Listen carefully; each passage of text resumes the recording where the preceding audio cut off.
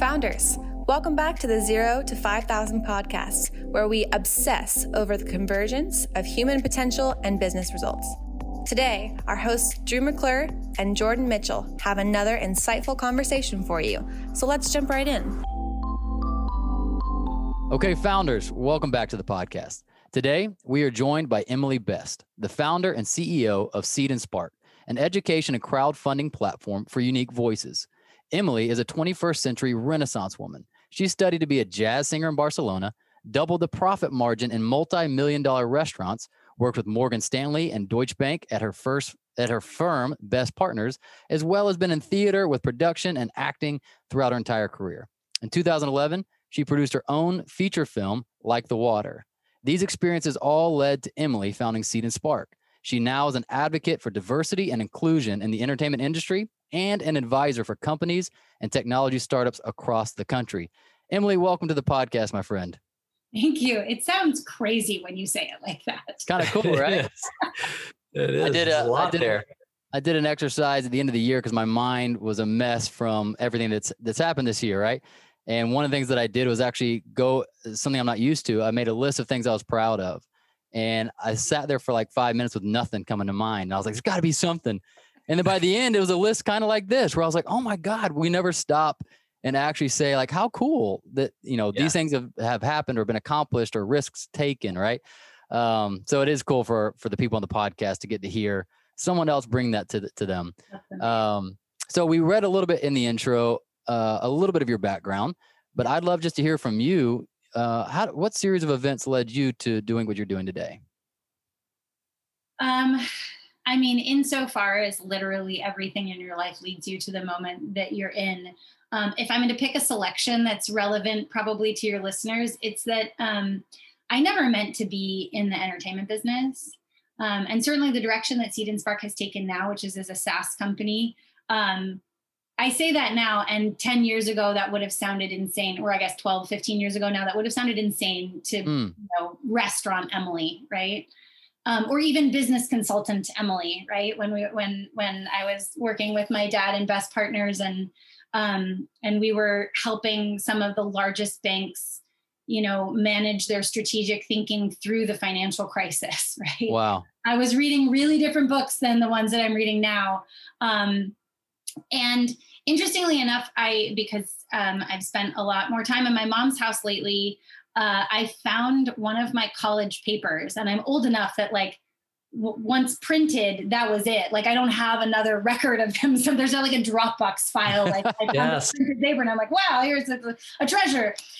It was for the literature review for my senior thesis where, I was writing about, this was in the year 2000, and I was writing about this interesting phenomenon on the internet of these communities coming together and individuals building profiles and sharing them with each other and sort of bonding over these networks. But I never landed on the term social network because that wasn't a thing yet. No. Wow.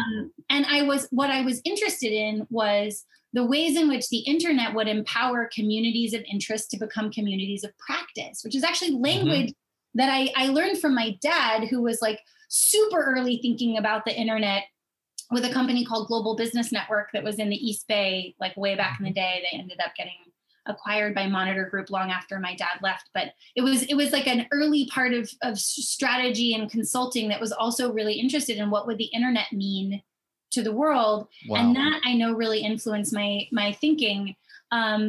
So, cut to whatever, 10 years later. And I was making theater in New York, the cheap way. Let me be clear. I wasn't producing Broadway. I was scrapping things together and seeing what we could get for free and then putting things on immersive theater. And I would get together this incredible group of women and make a site-specific production of a play called Hedda Gabler, which if you're not a theater nerd will not sound familiar to you. It's an Ibsen play. It's this Victorian era Nordic kind of feminist play. Okay. that is Hamlet for women, right? So it's the role that every woman of a certain age hopes to play at some point. And the actress who was playing Hedda Gabler, brilliant actress named Caitlin Fitzgerald, has now been on a bazillion TV shows and movies. She was just in the Chicago 7 film.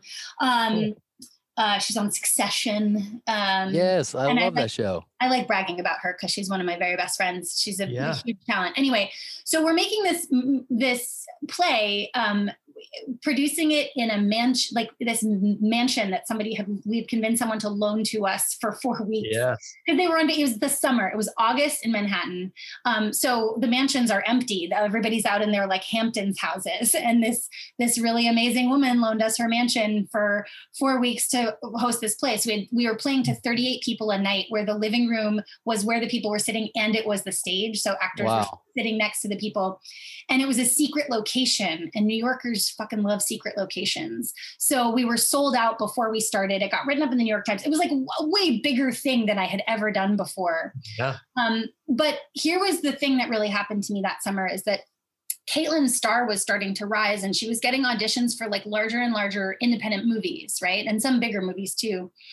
And at night she was coming and playing this Hedda Gabler, like this incredibly meaty role that's very important to theater. And during the day, she was being asked to audition for pretty girl, pretty girlfriend, pretty best friend, hot best friend, sexy best friend. You get the idea. Yes. And honestly, it was the first time that I was like, what the fuck are movies? To me, right? Yeah. Now I'm a privileged and well-educated white middle-class woman. And all of a sudden I was looking up at the screen being like, how they represent me is gross, right? Yeah. And if I feel that way, I have to imagine I'm not alone. Yeah. And so we sort of raged about it after shows. You finish your theater and then you go get drunk. That's what you do. That's how theater works. And you talk about, philosophy and whatever. And we really were like, we need to change what's on the screen. And Caitlin, while we were all drunk, was like, I know, we'll make a movie. It's so easy, she said. And that was because she was working with this amazing filmmaker called Ed Burns, who was making one of the very first feature films ever shot on a digital cinema camera. The Canon 5D was the first picture camera to put a full frame sensor in it. And all of a sudden, in the summer of, I think that was 2010, it was cheap to make a movie. Right. And capture really high quality cinema imaging. That was also the same summer that crowdfunding started to rise out of the ashes of the financial crisis, and distribution started to go digital. So you had this amazing confluence of things that happened between like 2008 and 2011 that completely changed the landscape of entertainment, as much as entertainment was trying to resist it. Wow. And so we saw an opportunity, and we ended up making this movie, but instead of, it was really hard to raise money because people were like, well, who's an audience for a movie about women that doesn't have sex or relationships at the center? Which was sort of the core of the problem, right? It was, of course, hard to raise money or get attention for a movie that was really trying to do something else or represent women differently. And so we decided to try our hand at crowdfunding, but instead of using one of these very new platforms called Kickstarter or Indiegogo, we wanted to give people a sense of what it would take to make the film. So we built a wedding registry, and we listed the items that we needed, right? We needed camera rentals, right? We needed grip and gear rentals, but we also, because we're shooting in the summer, we needed bug spray and sunscreen and makeup and coffee and all of those things. And we put it together and we sent it to everyone we knew. And we also sent it around the town where we were planning to shoot. And when I say that the community came around to make this movie, I cannot overstate it. So we needed to raise about $20,000 in cash. We raised $23,000 in cash from direct contributions, but hundreds of thousands of dollars in loans and gifts of locations and goods and services, right? So the movie looked a hell of a lot more expensive than it actually was at the end of the day. And we had email addresses of the people who were contributing, and 450 some odd people contributed to make our credits are so long. But what we learned in that moment was not just what you could do when you told people what it would take and why you were making a movie, but all of those meetings that was really hard for me to get with sales agents and distributors. When I had those 450 email addresses, they were like, wait, what? Wait, so what do you know about your audience? Oh, how interesting. And I was like, oh, you don't know actually shit about the audience. Yeah. But you are going on your gut instinct and industry standard. And now that I have actual data, you want it. How fascinating. That is. And that was really the seed of the idea, because for me, creativity, storytelling is about shifting power. Right? That's what representation is about. And I wanted a way to make creators, to give creators the tools that they needed to use storytelling to shift power to their communities. And part of that is economic power, right? So the visibility that you get, right, from your community when your story is on the big screen, that's money, right?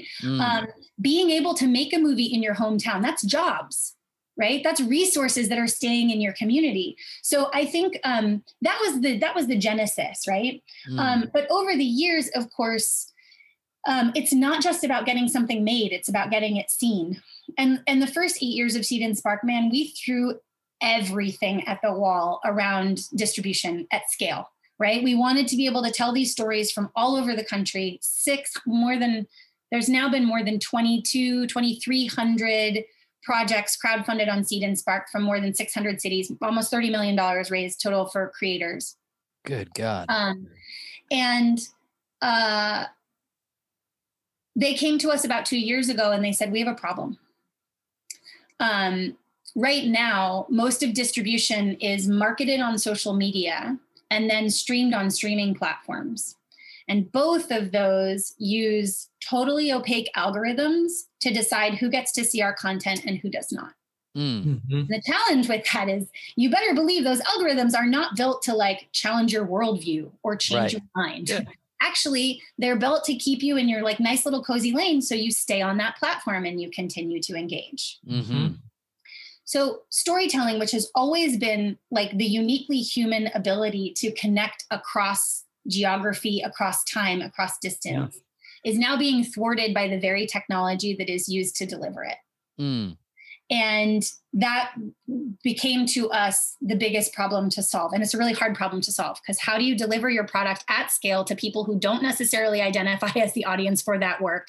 Don't use social media, don't use streaming platforms, go. Wow. Right. And that was, so this is like late 2018. We're like, oh boy, oh boy, oh boy. Like we could try to build a business in the entertainment business, but it started to feel false to us. So a really wise advisor of ours said, the workplace is the most diverse place most people are in their lives. And about 200 million people go to work every day. Well, now about 150 million people go to work every day. But we started out on a research project to really understand what was happening in the workplace. And we started with diversity and inclusion professionals because they are the ones who view the workplace as a vector for cultural change and cultural progress, the same way our creators view their work as a vector for cultural change and cultural progress. And what we learned was companies were, sort of unilaterally in agreement that like good company culture makes more money. But how do we get there? That's hard. And the truth is really inclusive practices oftentimes mean making decisions that don't feel immediately about the bottom line, right? But that long term, 100% of the research shows accelerate your business resilience in crisis, that accelerate your profits, that accelerate your, like all the things. Right. But they all shared a really common set of problems around engaging employees in sort of inclusive behaviors and practices, in sourcing really important employee intelligence that was actually meaningful to then making strategic decisions and gaining strategic insights. And we felt like after the research project, we could use film to solve these problems. Wow. And so we built Film Forward, which we piloted in the fall of 2019. And it's a fairly simple education platform for employees where you log in, you watch a film, you go through a set of reflections and assessments, and then you land on some additional like curriculum and cultural literacy. It's a soft skills training platform through an inclusive lens. Everybody needs soft skills at work. If you don't do it through an inclusive lens, you can actually actively harm and marginalize people, because what you mean when you say adaptability, what you mean when you say team player is really different if you're thinking about making sure it includes everyone than if you're trying to get them to conform to a very specific standard, which, with all due respect, gentlemen, tends to be around a very specific, like white male standard, button down collared shirt. Like the things that we have decided are the sort of standard of professionalism that actually leave a lot of people out. So we piloted it in the fall of 2019, and the data results were really incredible. We had big plans to launch in early 2020. COVID shutdown hit, and we lost all of our revenue basically overnight, because our creator side was about education and crowdfunding for film projects, all of which went away. And our corporate side, like everybody froze their budgets. Right. And then in June of 2020, George Floyd was murdered, Breonna Taylor was murdered, uprisings happened across the country. And of course that was in the workplace, because those were the same people in the streets were in the workplace, right? And companies realized they really had to contend with this in a real and meaningful way. Like those social media statements weren't cutting it anymore. And the employees were really the ones agitating from inside, and saying this has to change, things have to change. And we got yanked into the marketplace really hard.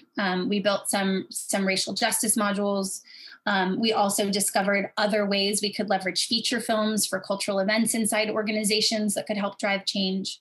And now what we have really is kind of two companies inside one. And I'm very glad we're called Seed&Spark, because I feel like that fits both of us. But we have the side of our business now that educates creators and helps them make their work using our crowdfunding platform.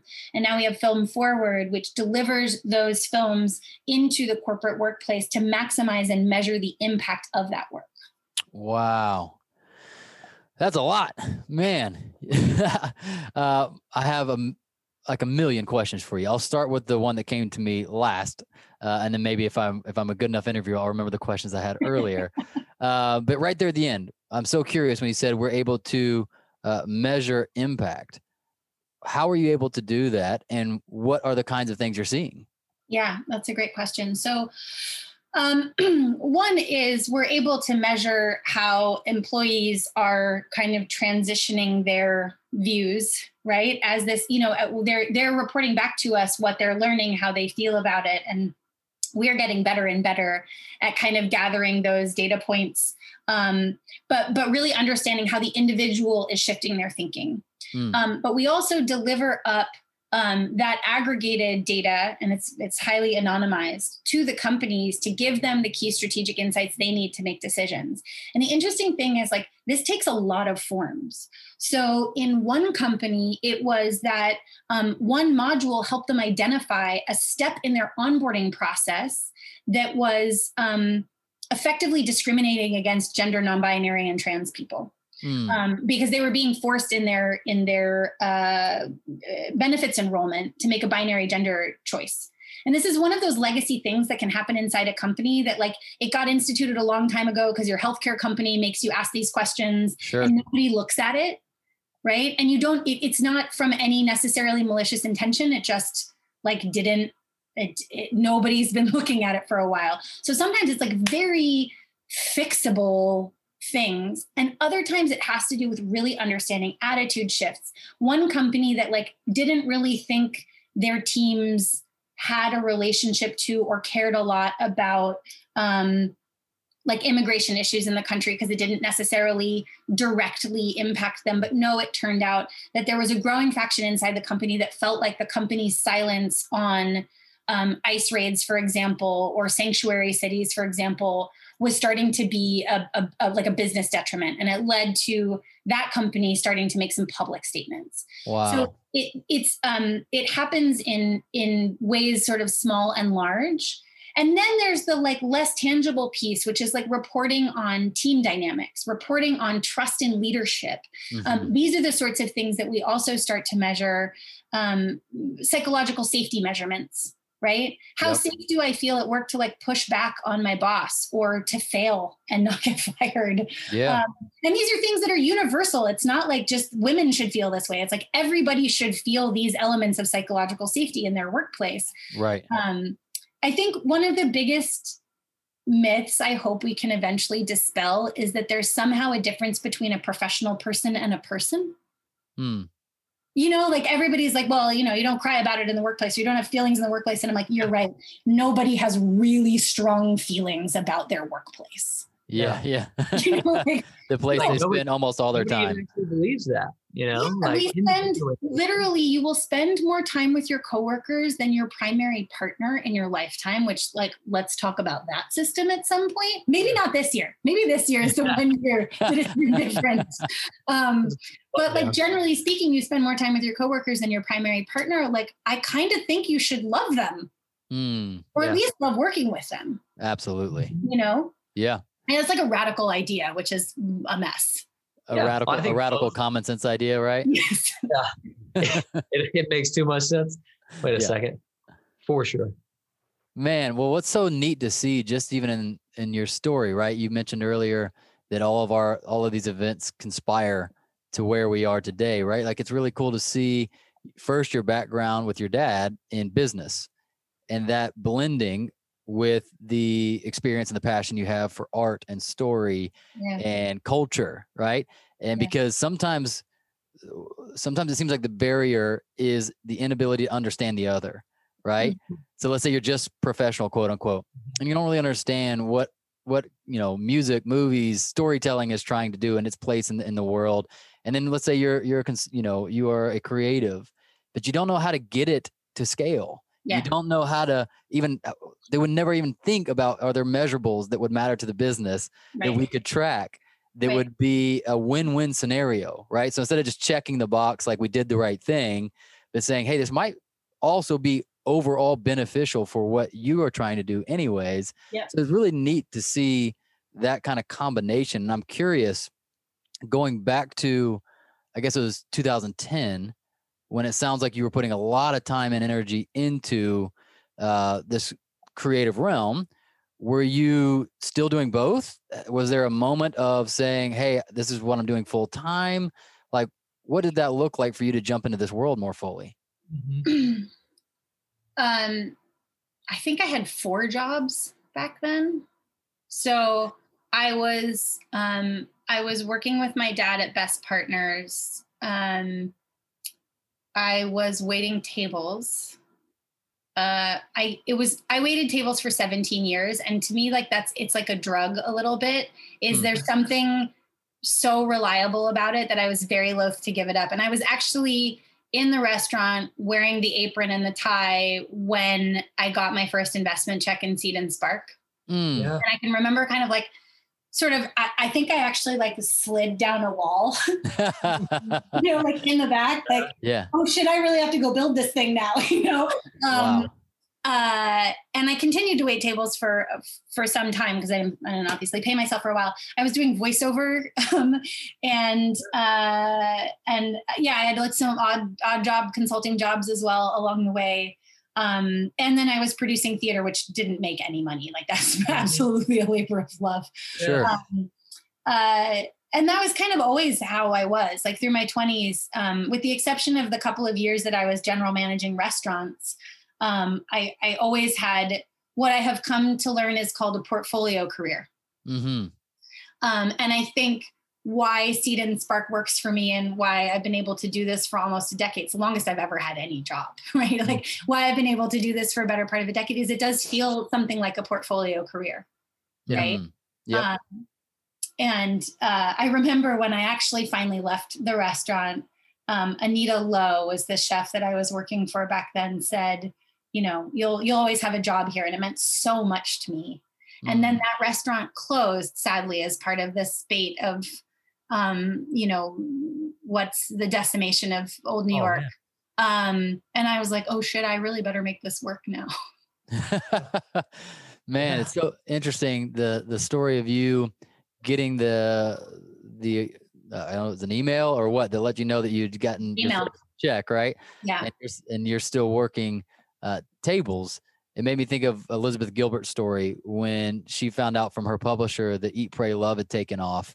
And she was actually like at a flea market selling things that she had always done as like her, consistent kind of reliable income. And she said, even for years, she still did that. Almost like, I don't know. I don't know why this is taking off. And she almost didn't want to put pressure on her art at first. And it was like, I can keep doing this, right? Until it took off enough that it kind of demanded more of her time. Did you feel that almost like this, I don't want to put too much pressure on this creative side of me or this art side of you? Or was it always, hey, once this thing gets rolling, I feel great about jumping in? I had no sense of what I was getting into, if I'm perfectly honest. Like I had read the books. I read, the Lean Startup and stuff, but I was not in a community of entrepreneurs. I was in the New York art scene. I was not in San Francisco, even though that's where I am from. And I found myself calling friends of mine who had been in tech in San Francisco being like, what is this? Like, help me out here. Like, here's my idea. Here's the direction I'm going to take it. And my approach is always like research. I'm always just calling the experts, asking them lots of questions, like building relationships so that I have someone I can call being like, you did this before. What do I do now? Right. Like that's kind of always been my approach. I really, really did not have a sense of what this would mean. And so because honestly, I found a notebook recently somewhere. I just moved and I unearthed a notebook that was the notebook that I had while all of this was going on. Wow. And it said, I found a page that said, you can only do 3 things. And my number one thing was like, basically pay your bills. And under that, there were 4 jobs listed, right?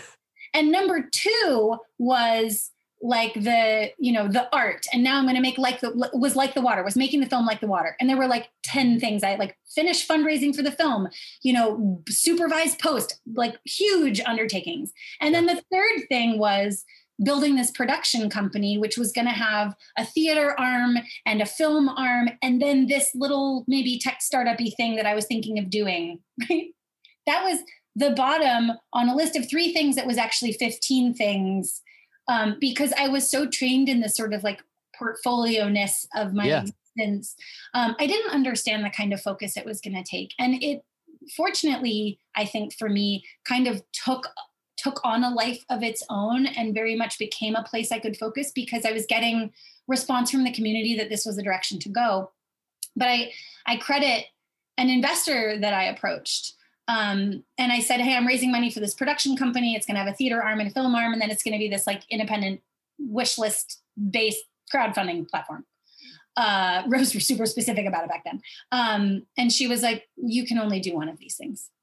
You're going to have to pick one and then come back to me. And I picked Seed&Spark and the rest is history. Did you immediately resonate with that or did that take some kind of mulling over? No, I was so resistant. Yeah. I was so resistant to that. But it was, in some senses, I was incredibly fortunate in my 20s to get to play as much as I did in all of these different spaces. I have to say, like, I credit just like, I don't know what people are doing now, like in the pandemic when you can't really wait tables for a living, because I know that that's the kind of existence that has supported so many people in building their dreams. Yeah. And I really credit, like, I'm just a good waiter. And that helped me do a lot of things that I wanted to do. Yeah. And ultimately also, I do think that working in service should be compulsory. Yeah. You think you should have to work for tips at some point in your life. Yes. Totally agree. You gotta live a restaurant life, at least a little bit in your life for sure. It's interesting. I feel like we're talking about stereotypes. I'm about to be a Southern male talking about sports, Yes. but so that makes what you're saying, but great. Yeah. So there's this interesting. I was watching a documentary on a plane, going on my own little consulting gig, and it was about these great athletes and their progression towards being a great athlete. Specifically, it was talking about Wayne Gretzky, and they were interviewing Wayne Gretzky's dad. So Wayne Gretzky, famous hockey player. I do actually know who Wayne Gretzky is. Yes, he's got to be one of the ones you know. There's like 10 you need to know, and Wayne's one of them. So Wayne Gretzky, his dad's talking about his, like, I guess, training Wayne as he's grown up to become a great hockey player. And what you would expect is like, well, Wayne probably grabbed a stick when he was 2 and then only focused on hockey at all to be like the best hockey player ever. And while he did start playing hockey when he was young, he did all these cross-disciplinary things, and he never really made him focus too much on it. He did all these other things, and he worked out to be, okay, when it was the time to focus, then he was very adaptable, or he just had this cross-disciplinary skill that was able to be applied and focused. And when I hear about you in your 20s, I did all of these different things, but when it was time to focus, I made that choice. Because even as we've already heard you talk about it, like Seed&Spark couldn't be what it is, or even the things you've talked about couldn't be what those things are without you choosing, I'm going to do it all for like a decade. Like it's impossible. I'm immediately changing my Twitter bio to the Wayne Gretzky of startups. Yes. I'm going to be like, Jordan Mitchell says I'm the Wayne Gretzky of startups. Yes. Hey, take it. It's not bad. It's not bad.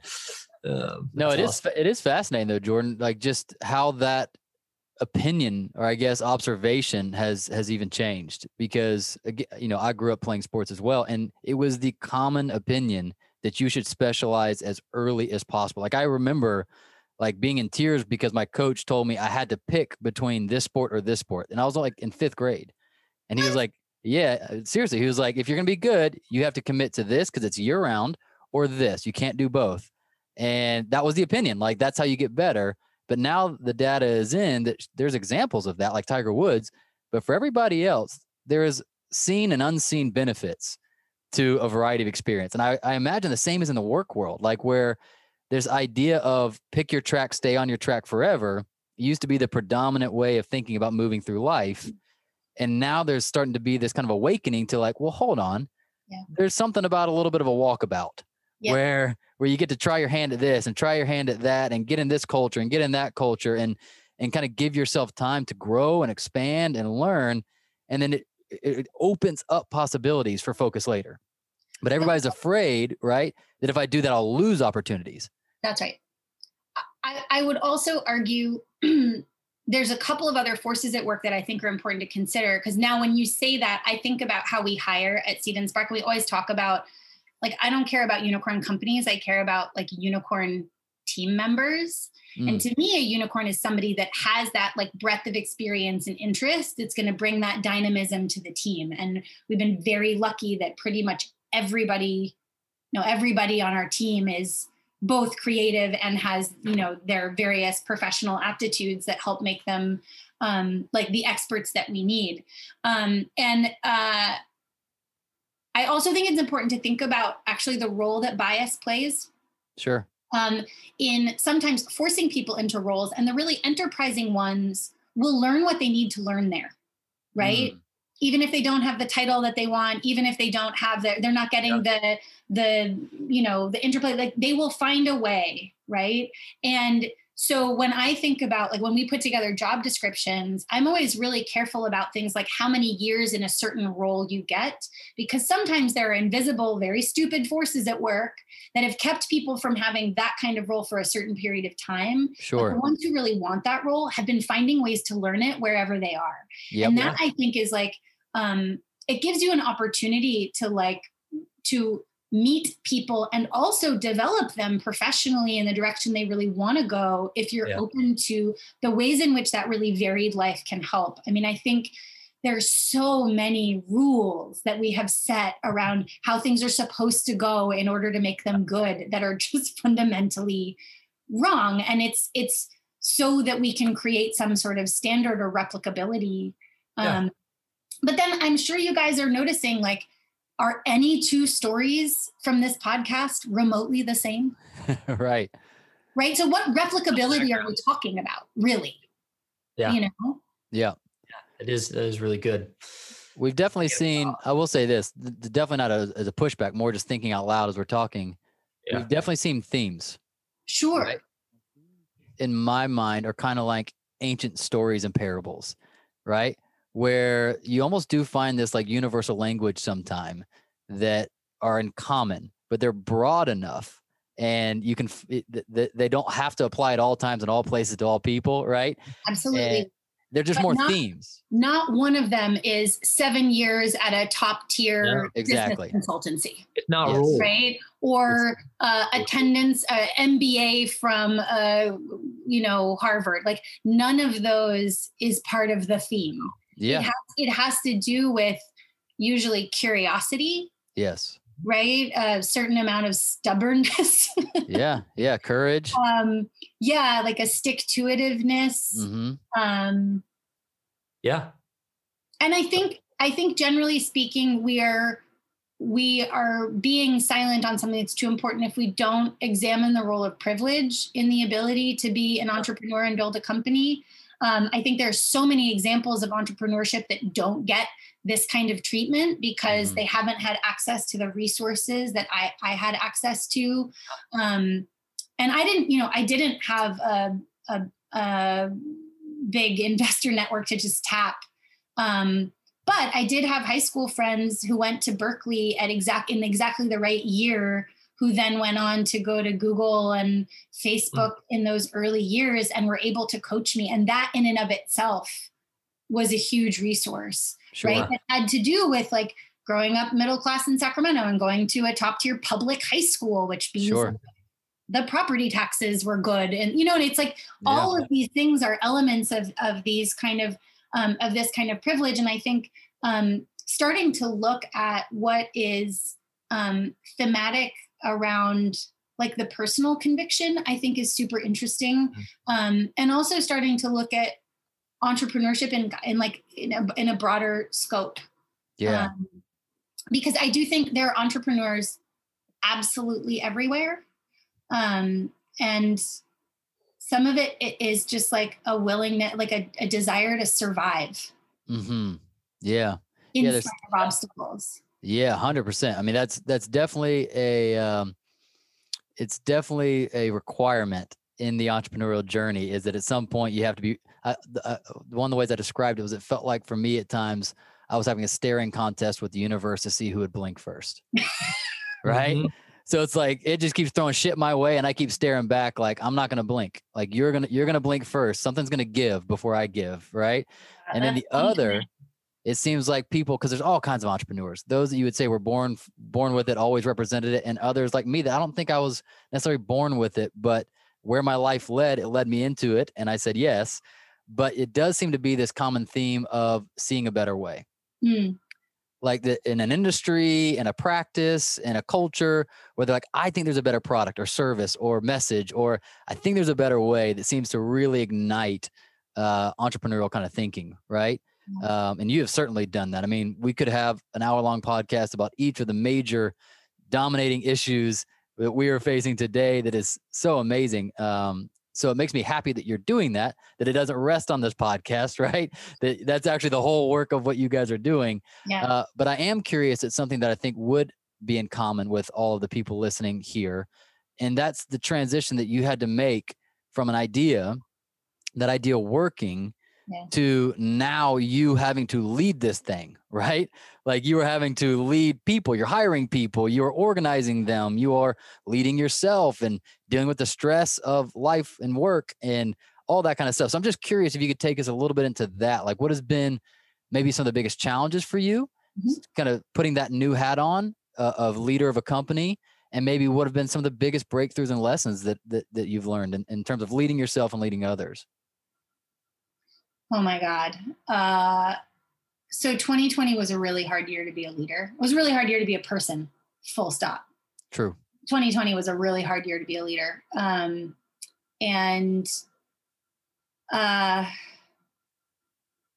the company started, I've always been an organizer of people. It's why when I found producing, I was like, oh, there's a place for me in the world. That like a business person who likes creative things, the thing I like most in the world is introducing people who can be helpful to each other.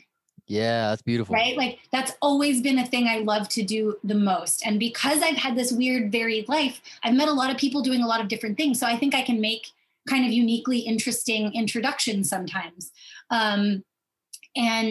But I've stopped trying to be a matchmaker. I realize that's a bad use of that.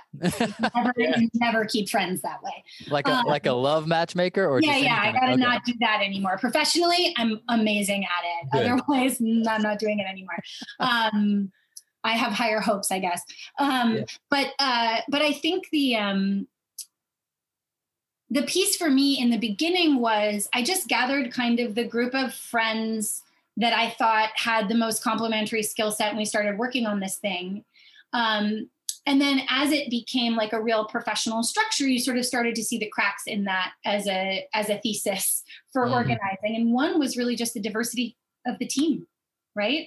We spent a couple of years like really not being a very diverse team. There were a lot of women, but being really a pretty homogenous team across like age, gender identity, like all of the pieces. And it's that again is just sort of a replication of privilege. Like who's able to take a job for basically nothing like just after the other side of the worst economic recession in history. Like a small subset of people. And so realizing over time, I had to be deeply intentional about the way I formulated the team, and that my network couldn't be the be all end all of actually building this team if I really wanted it to challenge me. Right.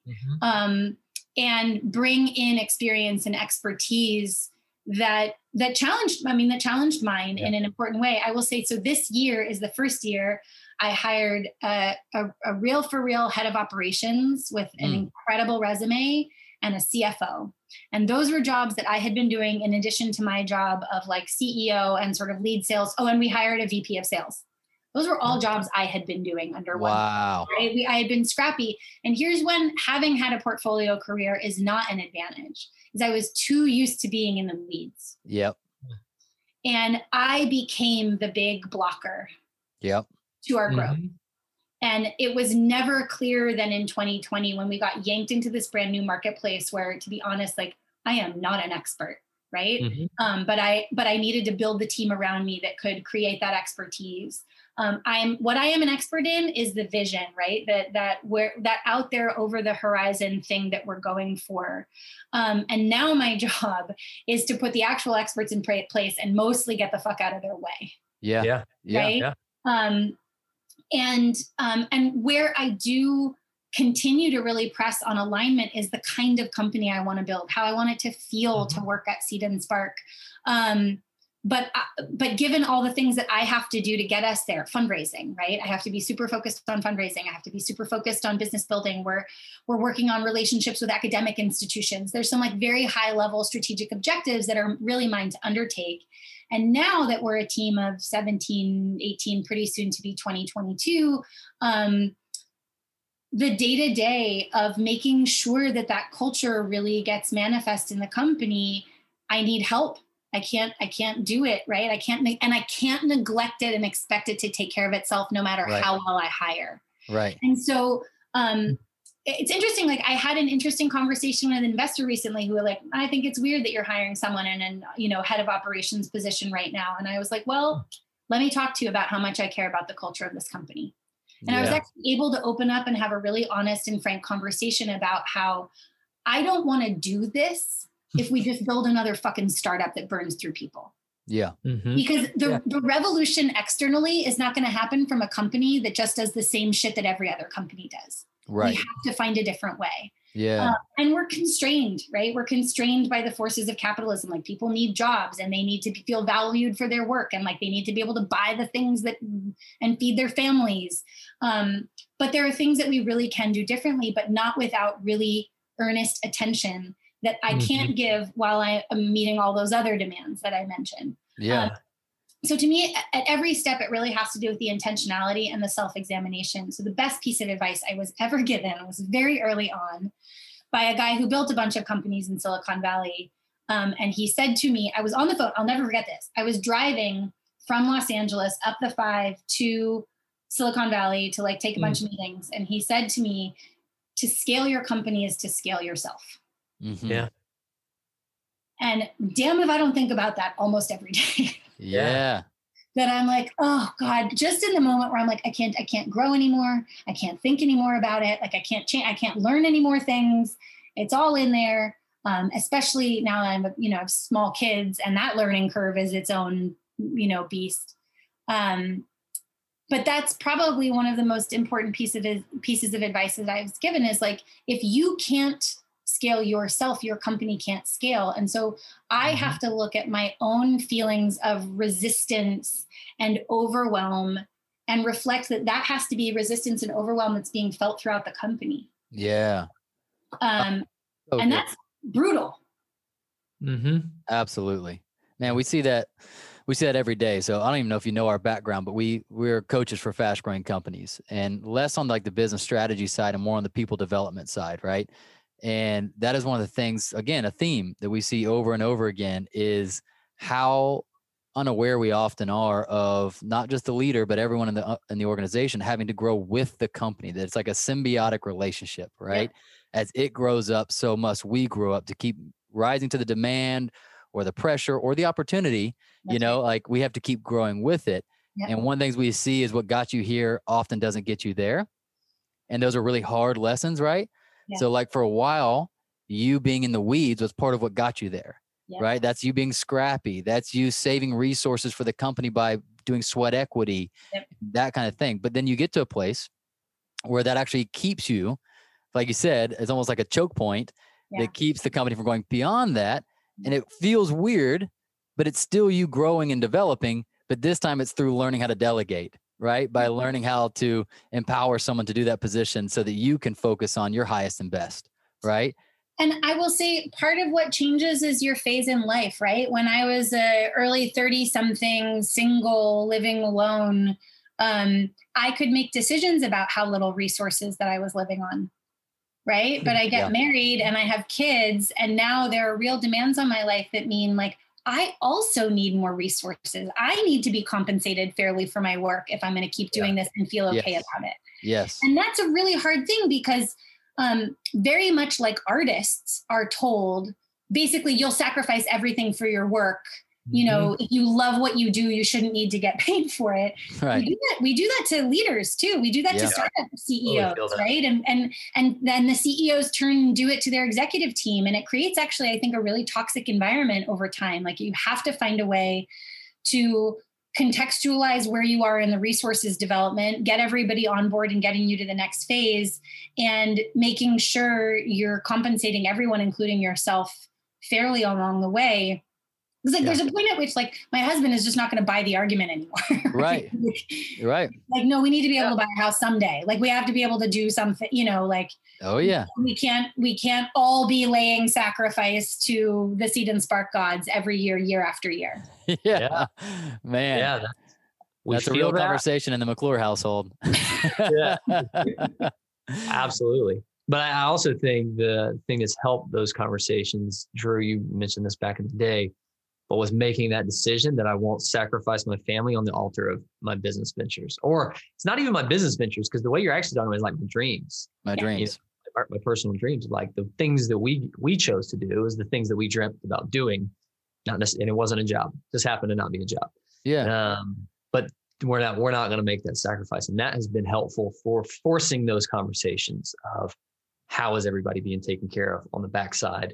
Because we are committed to the vision, committed to the purpose, but what's going on, that is actually the stuff that could get you, is the underlying stuff you don't actually want to talk about in the day-to-day, but it might cause you to feel like you have like a nostril above water, right? And so you have you or your people showing up to work, trying to be creative, trying to be resilient, and they literally feel like they have a nostril above water, which again, right now, more than any time, with 30-something% of businesses going under in 2020, you're going to be feeling that to a massive degree. Yeah. And there is no way to do this, right? So that's like my philosophy. It's not even like everyone should have this philosophy, but what works for me and my wife is I gave her what I call a ripcord policy or permission, which is, hey, I know we're going for something here, right? Like we're free falling to a degree. But if at any point you say it's too much because we're a partnership, you can pull the ripcord at any time. And that means I'll go take something that's more traditionally safe or find a better, and this will be a side project until it's ready or that kind of thing. Right. And so we just had to keep having that conversation of saying, how do we feel? Do we want to, does it still feel like it's working? Do we want to go into 1 more month, 6 more months, 1 more year until it finally started to turn around? But it's so curious just seeing even you go through that personal development, go through that awareness. It really is what it is, right? It's a self-awareness of who I am, the situation I'm in, what the company needs. And I'm just curious if there were any other things involved in that journey for you that you look back on now, or maybe you're learning right this moment as saying like, wow, this was so needed or necessary. And now it might be you learning how to show up ready to rock every day, right? Like, how do you handle stress, pressure? How do you, rejuvenate yourself? It could be something along the lines of maximizing your strengths and what do I do with my weakness? Like, are there any other things that come to mind to you that have been really game changing? Well, I mentioned this before, but I'm a relationship builder. That's my strength. And so I'm constantly building new bands of expertise around myself, right? I'm constantly reaching out to people I don't know, and sitting down and having a real long conversation with them and asking questions and really trying to engage with their learnings. And realizing that that got me so far in sort of an informal capacity. And then over time, I really needed to formalize it. And I needed to give my executive team access to those networks. Right. So I was building these incredibly powerful networks and I was really educating myself, and I would come back with a shit ton of conviction about something. Yeah. Right. Because I've learned it from all these experts and blah, blah, blah. And then I walk into exec meeting and they have these questions about it. And I'm like, right, because you did not just go on the journey that I went on, and you're completely legitimate in having all these questions about how I arrived here and why am I so sure, right? So how do I bring that kind of expertise building, that kind of professional development into the executive team at this phase of the company? So we've restructured our the way that I've much more formalized my approach to advisors, where it's not just someone I can call because I've made friends with them and they've been yeah, I'd love to help you. Sure. But here's some equity in the company and here's an agreement to what kind of time we want from you, and also exposure to the rest of the executive team. And that's something that we're building this year. Because I realize part of the reason that I can sound so decisive and definitive is because my approach is I just go out and really inform myself and get to the place where I feel a really high level of conviction around stuff. But I can't just walk in now sounding expert at a thing that a week ago I was not fucking expert at. Right. Yeah. And my team just has to accept that from me. So that's been a big piece of it. And that is a capacity that I have that is my, it's not unique to me, but it is a unique strength of mine. And handing that off takes a lot more, as I said before, intentionality around how we can give that to the team and really help them develop in that way. The other thing I was thinking of is about instinct, which is really hard to talk about because I feel like learning to listen to your instinct is its own growth process, but then informing it, right? So that you don't get sort of entrenched in certain ways of thinking that you think are your instincts, but actually are just habits. And that's really challenging. So I'll give you an example. So March 2020, revenue goes to zero. We were already, prior to the shutdowns, thinking about what COVID would mean to our business. And our team did a tremendous amount of really smart thinking. And so we were mid transition already when the shutdown started and all the stuff started to collapse. We had a strategic session where we sort of wrote all the ways in which we thought COVID could impact our business. And we looked at it and we're we're going to be out of revenue in 2 weeks. Like, there was no question to me that like 2 weeks from now, we got nothing. And so we were lucky that we were like a little bit ahead of it.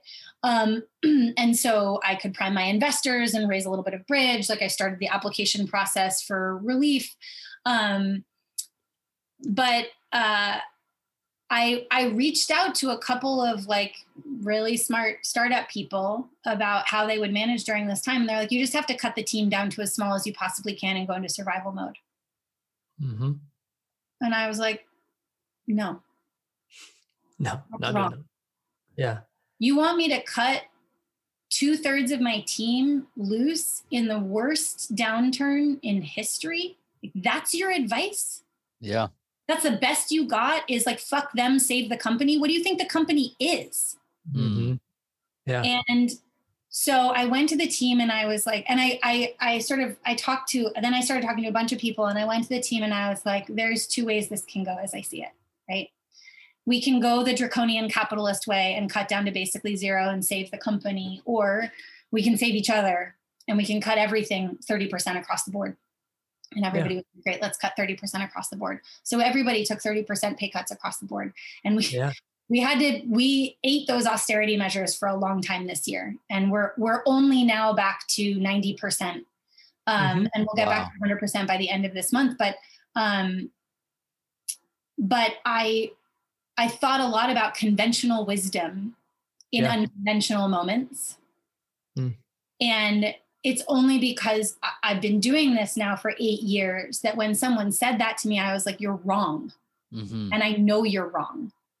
You know, and like you're informed by a tradition that I don't subscribe to anymore. And that I think is really a huge challenge in navigating crisis. Yeah. Is that we really have a tradition of treating companies as if they exist without their people. Especially earlier stage companies. Yep. And there are a few like crazy examples, right? Gumroad, where Sahil was able to cut basically all the way down to himself and then stealthily grow it back to a certain direction. But like, that is not the common experience. Yeah. Right? Yep. Usually when you cut the team all the way down to zero, it's over. It's over. We never could have found this new opportunity. And we went to zero revenue. We pivoted all of our efforts to really trying to expand this Film Forward program. We did 700,000 in revenue in Q3 of 2020. Yes. Wow. Yeah. Right. And that was because the entire team was like, let's fucking do the manpower. This. You know what I mean? And there was no other way we could have done it. And yes, there were giant, like social things that we happened to hit in just the right moment, but it was because the team was really informing each other, right? And we were informing each other's instincts and decisions, and we were staying really true to our values, that we were able to capitalize on that opportunity. But not for the bodies in the room, we never would have been able to do it. If we'd been 4 people, we would have missed this opportunity. So I think about that a lot, that like, that little voice inside your head in an interview with a new potential team member where you're like, I didn't love that. That's all you need to know, in my opinion, right? Yeah. When you're listening to something from an advisor and you're like, there's something there that isn't it. You got to go away and get really quiet with it. And it sometimes it's because they're challenging you to think differently. And if you go away and get really quiet and really listen, your instincts will actually tell you, no, that was right. That's what happened with the woman who said, you got to pick one. That's right. I was like, no, I don't. And then I walked away and I was like, I totally do. Right. Yeah. Because there was a little voice inside of me being like, no, this is the thing. Right. Yeah. And so I think that process I don't know how to teach that. You know what I mean? Like I mentor a lot of baby startups, and also a lot of peer mentorship. Like I'm in a ton of groups of people where we're on similar tracks, right? And we're talking to each other. And generally speaking, I just listen for the moment when they say that really honest thing. They're like, I don't know, it just made me feel XYZ. And I'm like, there it is. That's the thing. And you just have to train yourself over and over again. And when you're at the top on your own, you don't always, you have to find the people who can help you identify those for yourself. You got to be in therapy. You have to be in therapy. You cannot come on. lead a company if you are not in therapy. Yeah. You have to work through your own stuff. I think too, look, I've had the experience multiple times as a woman leader that I have had encounters with investors, with employees, with et cetera, where they are working some shit out like with their mom in the conversation. And I'm like, this is not about me. and it's like, if you are not spending time figuring out what is and isn't about you, it's really hard to not over-identify in those moments. I don't want to be anybody's mom. That's not what I'm trying to be. I'm just like, I'm still dealing with the fact that now most of my team is like, oh yeah, that like woman over 40 with kids who's our boss. Like the amount that challenges my own sense of self, I already struggle with. But I feel like that piece of like informing your instinct and listening to your intuition, and that kind of like what a magical human piece of it, you know, ginormous ball of nerves near our stomachs for a reason. Yeah. We have a part of our intelligence that is not in our brain. Right. That's that emotional intelligence is right. And so I had somebody ask me years ago, I don't understand. I hear different, viewpoints of this. Should I trust my heart or should I trust my gut or not? And to me, the answer was, I don't know. How grown up is your heart, right? Like, how grown up is your gut? Like, have you worked with it? Have you gone away and listened when it told you something, and ask it good questions and let it see its blind spots and let it find when it's listening to good wisdom and when it's not, right? So, should I listen to it or not depends on like how grown up is your heart. Yeah. If your heart is still a child, if you haven't worked through issues from the past and whatever, it's going to be a very unreliable thing. It doesn't mean it's always wrong, but like a child, it's often going to be short-sighted and overly emotional, right? Yeah. But if you've worked it and you've grown up with it and you've put time and energy into it, it starts to become a trusted voice in your life, very similar to like Malcolm Gladwell's Blink, right? Like this idea of honed instincts over a period of time where you're not even sure why, but you know that painting is a fake, It's that kind of thing. But it's hard to tell someone and only they can answer, like, have I done the work where I think this is a trust, and I can look back at the decisions I've made based off of it and see almost the scatter plot of wisdom that's come out of working with my gut. Does that make sense? Yes. And this is the part you can teach. You can teach someone how to inform their instincts. Exactly. There are really well known. So the work that I did at Best Partners was scenarios to strategy planning, and really building scenarios, building really powerful stories about the future is a way to inform your intuition, right? Yes. Building a very, very diverse team is a way to inform your intuition. Building a very, very diverse advisory board is a way to start to inform your intuition. Making sure you're not reading the same 6 white dudes on both sides of the table. Sorry, but not sorry, Mark. And taking their opinion as, like constitutional, authority. Yeah, authority. Thank you. I told you I was going to lose words at some point. You have to inform your intuition very intentionally if you want it to serve you. Mm-hmm. And that's a piece you can teach. Yeah. Right? Like you can teach people how to listen to voices that are not their own. It's part of why I'm so excited about the Film Forward program. A lot of what we teach is really active listening to perspectives that are not your own. Right? Yep. Valuing what someone said when someone says, well, this is my experience of the world. Yep. Right. Yeah. And the extent to which like film and storytelling can be used as a way to inform your intuition and your understanding of the world by walking in someone else's shoes for a little while. Right. And it's why the conversation about who gets to make shit in Hollywood, who gets to tell the stories, who are the writers writing it, who are the actors playing it, it actually matters because it is about how our national consciousness is informing its intuition. For sure. Right? Absolutely. And so not being intentional about it, just being like, no, give it to the ones who are like the funniest. And you're like, what do you mean by the funniest? Like, who's funny to who? Because like, I don't think punching down is funny. These sorts of things. I just think that piece you can learn and you can cultivate, but it takes a lot of intentionality, and it means oftentimes breaking out of your social group. Sure. Yeah. Which depending on your personality type can feel really challenging. Sure. Yeah. Interesting. Because even your story talks about it, which a mentor talked to me about paying attention to that critical counterintuitive moment. And it's that moment that actually you need to have a well-informed gut, which you always go to it. But it's almost like that process of information allows you to continue to challenge so that you can make the decision to go, you know what? Traditional wisdom says, yeah, you're right. Cut 2/3. Like that's right. Because even for you, your intuition has always been go and seek out the mentors, right? Whether that's to build the network or to build your own, information source to just, be able to be more well-informed. Yep. Took that moment where you go, actually, I think this is the counterintuitive moment. You go, no, I think there's a different way. And that is really good to actually getting down to the instinctual level and to go, actually, that one doesn't sit well with me. Like, this is a time when mentorship is not the best path. Yeah. Right. Yeah. I actually ended up writing an article called The End of Mentorship. Because I do feel like we've just never sailed in these waters before. So there ain't no captain out there who can claim some sort of expertise over this moment. Right. Yeah. And that, I grew up doing a lot of open ocean sailing. My dad lived on a sailboat in Pier 39 Marina for most of my childhood. And when I was 13, we sailed to Hawaii together, just the two of us. And then we did a lot of other open ocean sailing.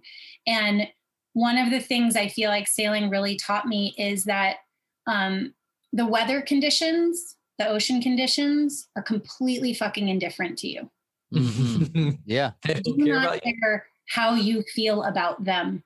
Yeah. Like that 15-foot swell is not interested in your resistance to it. Mm-hmm. And I feel like this year was one of those incredible lessons in the conditions are indifferent to you, right? You can believe in wearing masks or not believe in wearing masks. You can die of COVID. Yeah. It is indifferent to how you feel about masks, right? Yeah. You can, believe that things should be going differently. You should believe there should be a higher level of government intervention or not.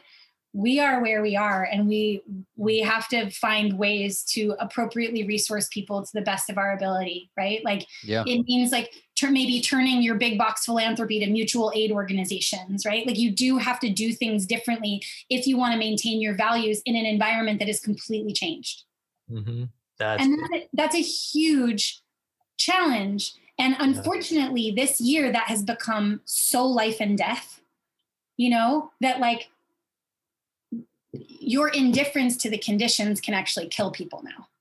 Right? Actually, they always killed people. I would say this country has a history of our indifference killing people, but it's just, it's so raw and real right now. And I think I really try to pay attention to when I am feeling resistance to conditions that are completely out of my control.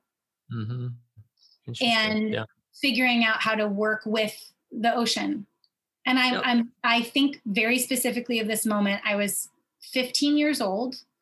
We were sailing off of the coast of California in the summer, which can be notoriously rough. And we got caught in gale force winds, squall. Seas were like 12 to 15 with some of the big ones kind of scrolling up to 20. My dad, I remember he put the wind speed thing into the wind. And when he started seeing it peaking over 45, he just put it down. He's like, I don't want to know. Doesn't matter. And he was having to be on deck, getting the sail, wrestling. I was not strong enough at that point to even wrestle the sails down to where they needed to be. I was steering. Yeah. And I had never steered in those conditions. I had only read books about steering in those conditions. And all I could remember is you have to work with the swell. Yep. If you try to work against the swell, you will broach the boat, right? You will stick the nose in the downside of the swell and you will sink. Yep. Right. And so the entire time I was just working with the swell. And I did this, I don't know, for some number of hours, right? I was just stuck there steering through this thing for some number of hours, every single swell being like, don't die, don't die, don't die, don't die, work with the swell, work with the swell, work with the swell, right? And you get to the other side and you realize, wow, I've been really cold this entire time. There's other things I'm going to have to take care of now that were outside of these conditions. And I'm out the other side of 2020 and looking into 2021 and realizing it's a much longer haul, right? I remember back in March talking to theatrical distributors who were like, yeah, we're reopening in July. And I'm like, but are you? Right. But are you really? And they're like, oh yeah, there's going to be a vaccine like in the fall. And I'm like, is there really? Right. And because I believe powerfully in the indifference of the forces at work. Like as much as you might like them to turn the tide in your direction, it ain't going to happen until it happens. And so business planning as if it's going to go the way you want it to go is like, good luck with that, you know? Yeah. And so thinking about, been thinking so much about my team and myself and that those white knuckles on the wheel and being so cold for so many hours. And like, yes, we're like kind of pulling into port and getting to think about what to do next. But now we got to take care of our bodies. We got to take care of our minds. We got to take care of our families. We got to get something to eat, all of these things. And then go right back out into conditions that are very indifferent to us. And like the energy for that, you asked me, like, what do I do to restore myself? I don't know yet. I'm still really cold and my knuckles are still white around that wheel. Yeah. Yeah. That was really good. I think that's a great analogy for everybody just thinking about, look, this is the first interview of 2021 and you go, hey, the implications of 2020 are going to be beyond just figuring out how to continue to sail in a storm. Yes. Yeah, that's really good. Well, it's crazy too. I want to hop into the lightning round. Well, let me just button this up real quick and then we'll do this because this is interesting. You said this. We started noticing that with our team at the end of 2020 was, man, like the way we put it was, it feels like we're starting to fight each other instead of the sea, right? Yep. Like, something's going on when the sailors are fighting each other instead of fighting the ocean. And it's usually because the voyage has been much longer than they expected and they're more tired and hungry and cold than you thought, right? And so Jordan and I started focusing on training them on what we call energy management. We didn't come up with it. It comes from a book called The Power of Full Engagement. And it was so life-giving that it wasn't about tactics or strategy or business. It was literally about how do you recharge and rejuvenate so that you can show up your best, right?